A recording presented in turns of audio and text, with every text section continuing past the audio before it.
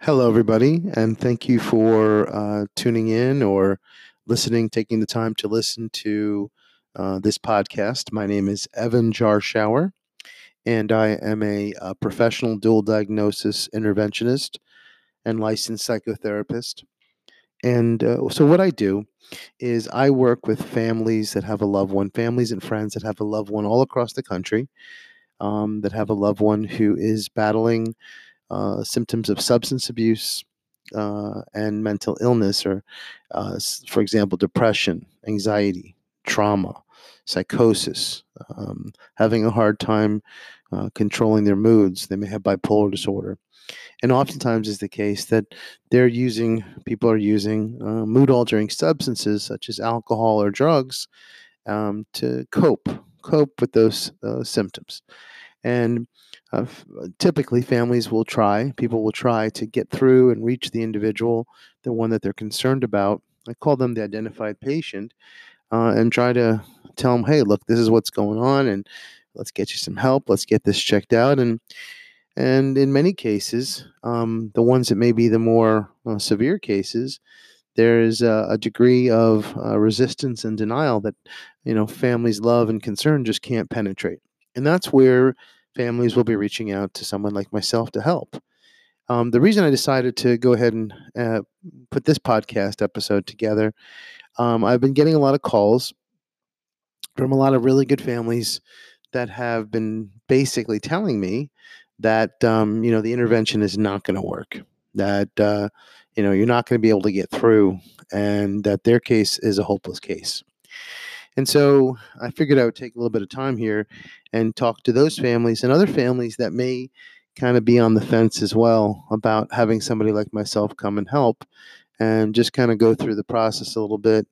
And what really got me going here was recently I had a call with a loved one up in the Northeast, and that person said basically, having you come and kidnap my family member, I'm not going to let that happen, and that's not going to work anyway. And so that kind of inspired me in a way to take some time right now to reach out to everybody that might be listening to this episode. So first and foremost, I don't kidnap anybody, and I don't believe in that. For anybody that is into that kind of a, grab them and go process, that's just not the way I operate. Because what I have found over the last almost 20 years in the field here is that at the end of the day, if you come from a place of understanding, care, consideration, love, and have a firm, solid, strategically loving, sound plan to back it up, you not only work to get we're not only able to get your loved one to a program, but even more importantly, because we came from a more strategically loving, unified approach, we were able to help increase the prognosis, that loved one actually committed to the process of recovery. They actually engaged, increased their level of commitment to wanting to get well and stay well. So let me take a little bit of time and kind of walk you through how this process generally works. And of course, there's different twists and turns in every one of my cases. There are no cookie cutter approach, but I can give you some fundamental insight for those people that are interested in exploring the idea of an intervention. Um, by the way, I just want to share with you, I happen to be right now in the beautiful city of Memphis, Tennessee, and I'm literally just down the street from Graceland. So it's a very cool place to be, and it feels right to take some time out to share with you a little bit about how we can help your loved one in their moment of crisis with understanding and love, when they don't have to be embarrassed or ashamed. We can do this in a way in which at the end of the day, they feel, and you all will feel good about this process. Um, just being down the street from where Elvis lived, and I can't help but think sometimes, what if there could have been a different outcome? What if we could have got him some help? Of course, those were different times and different situations and different circumstances. But by the same token, you start to think about people like Prince and Tom Petty, and Michael Jackson, um, and Amy Winehouse, and you can go on and on from there. And you just sit here, and I sit here, and I wonder, all the music that they could have made, but unfortunately, they passed too soon, too young. And for me, I'm here now able to work with families that have their loved one that is battling issues, that are battling issues. And if we work together as a team, and that's another focal point of my work, that team approach, we not only, like I said, get that person to agree to get help, but that unity, that collective loving strength of the family fabric, and I include friends in that, there's no question that it helps to increase the long-term prognosis for recovery. So, with all that said, and forgive me for the long introduction, here's the basics of how my intervention work works. And once again, my name is Evan Jarschauer, and I am a professional dual diagnosis interventionist and licensed psychotherapist. And I work with families of loved ones that are battling substance abuse issues, and oftentimes in conjunction with underlying mental health issues such as depression, anxiety, trauma, bipolar disorder, and they're self-medicating those symptoms, symptoms of depression or anxiety, or hearing things, seeing things, feeling things, feeling misunderstood, being unable to control their moods with mood-altering substances, such as prescription medications, opiates, heroin, uh, a variety of other drugs of choice, such as alcohol and cocaine. So, with all that said, um, families will reach out, and how I start the process off is really trying to understand the case as much as possible. um, what happened, what are some of the underlying issues, the challenges that your loved one has faced through the years, and how have those issues, those challenges, impacted or kind of perhaps sometimes magnified or uh, created an environment where the use of mood altering substances was needed, they felt was needed to cope. So, with that history, um, I then work to build our intervention team. Okay. And when I say intervention team, I do mean, from a strategically loving standpoint, who will be participating, what will be their roles, what will be said, what will not be said, how do we deal with objections and issues, and rebuttals. I don't want to make this sound like it's a sales process, but there's no question that at the end of the day, when I'm sitting there with somebody who is suffering in crisis, mental health issues, substance abuse issues, emotional issues, uh, it's critical that, just like a good lawyer walking into a courtroom, you have a good feel, a strong feel for the questions that will be asked and the challenges that you'll be faced with. Um, and so, for that reason, the first step, I work to gain an understanding of the case. Second step, build the team, the intervention team that will support this process. And not only, like I said, help the person agree to accept help, but ultimately help to carry through the establishment of a sound foundation for long term recovery for that individual. Um, then, once we have our team in place, we're also looking at the where. Where is the intervention going to be held? And the simple answer there is, the place where you want to have the intervention really is the place where you have the highest probability, the highest prognosis that the person will be. And so oftentimes is the case, home. Simple. The simple plan is sometimes the best plan. Where that person lives, where they reside. And by the same token, sometimes that's a big challenge too, especially if they have their own home. And then it's a matter of really being able to work with the people that love that person the most and they love the most, to help us actually to get in, be able to establish a dialogue, and then from there, uh, provide the family and friends the opportunity to share with that individual. First part, love, special memories, good times, special qualities, the things that make that individual a very special person. The reason why you would bring somebody like me out in the first place to help them. Okay. After all the good memories, the good times, the special qualities are shared, then we get into the concerns.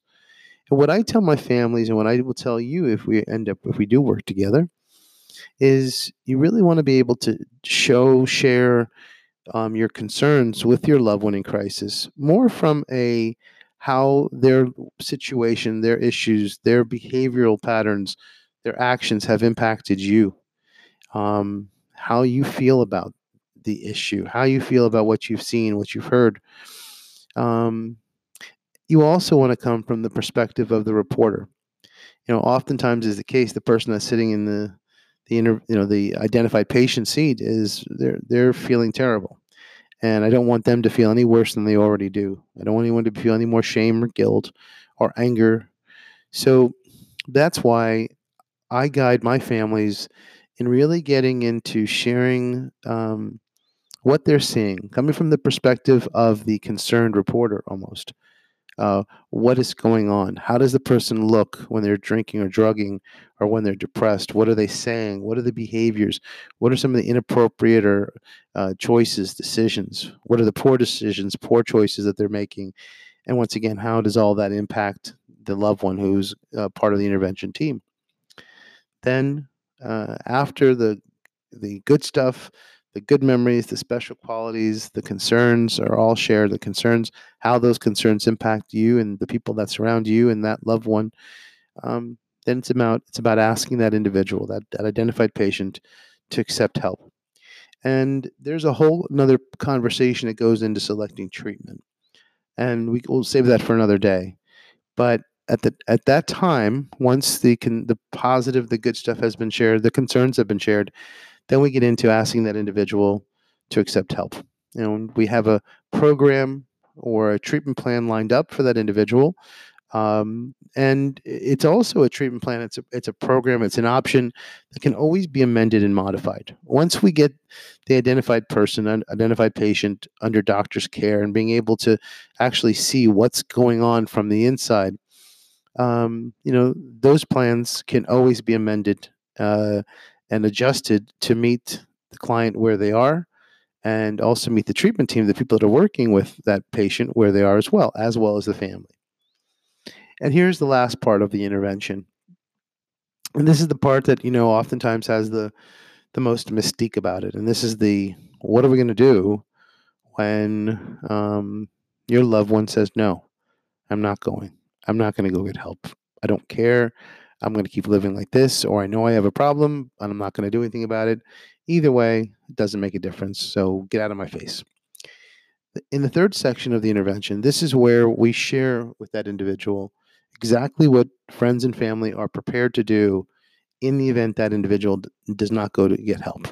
And not only that, but if they don't commit and they don't comply with the program recommendations for their care there and aftercare once they've been discharged from the program. It's kind of challenging. Yeah, I get it. It's challenging to look at how do you like lock up compliance, or do you get someone to commit to compliance even before they went into a program? And like I said from the beginning, it's really about setting a sound foundation for the long term, as opposed to being concerned so much in how you're going to lock every detail down. Because if by spending too much time on trying to figure out how you're going to lock every detail down, unfortunately, you lose track of what's happening right here, right now, and that's getting that individual safe and setting the tone for a healthier, a more robust long-term recovery, not only for that individual going to get help, but also for the family and friends, the people that surround that individual as well. And that's a critical part of the work that I do. At least that's a critical part of the work that I feel that I need to do.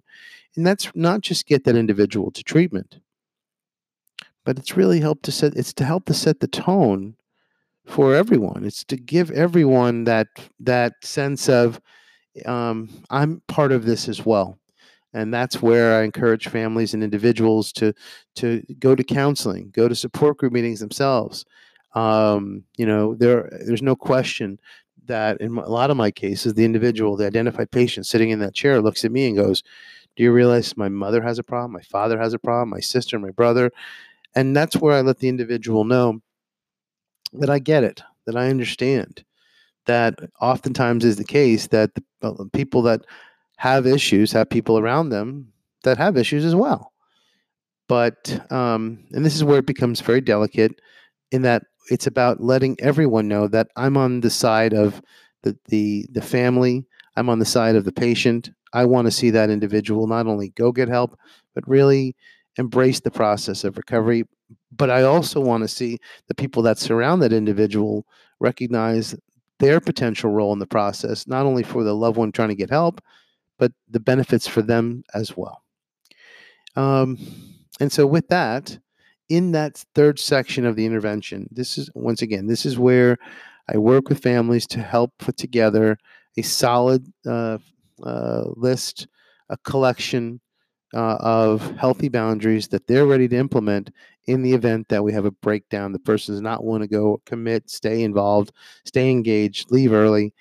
Um, and yeah, this is where, from a delicate standpoint, this is where it's really about not finding out what the family's not willing to do, but what the family is willing to do. It's about empowering the family and friends and loved ones as to how they're able to use their loving leverage in the most positive, healthy, constructive way to get somebody who's suffering, who's not well, to get help.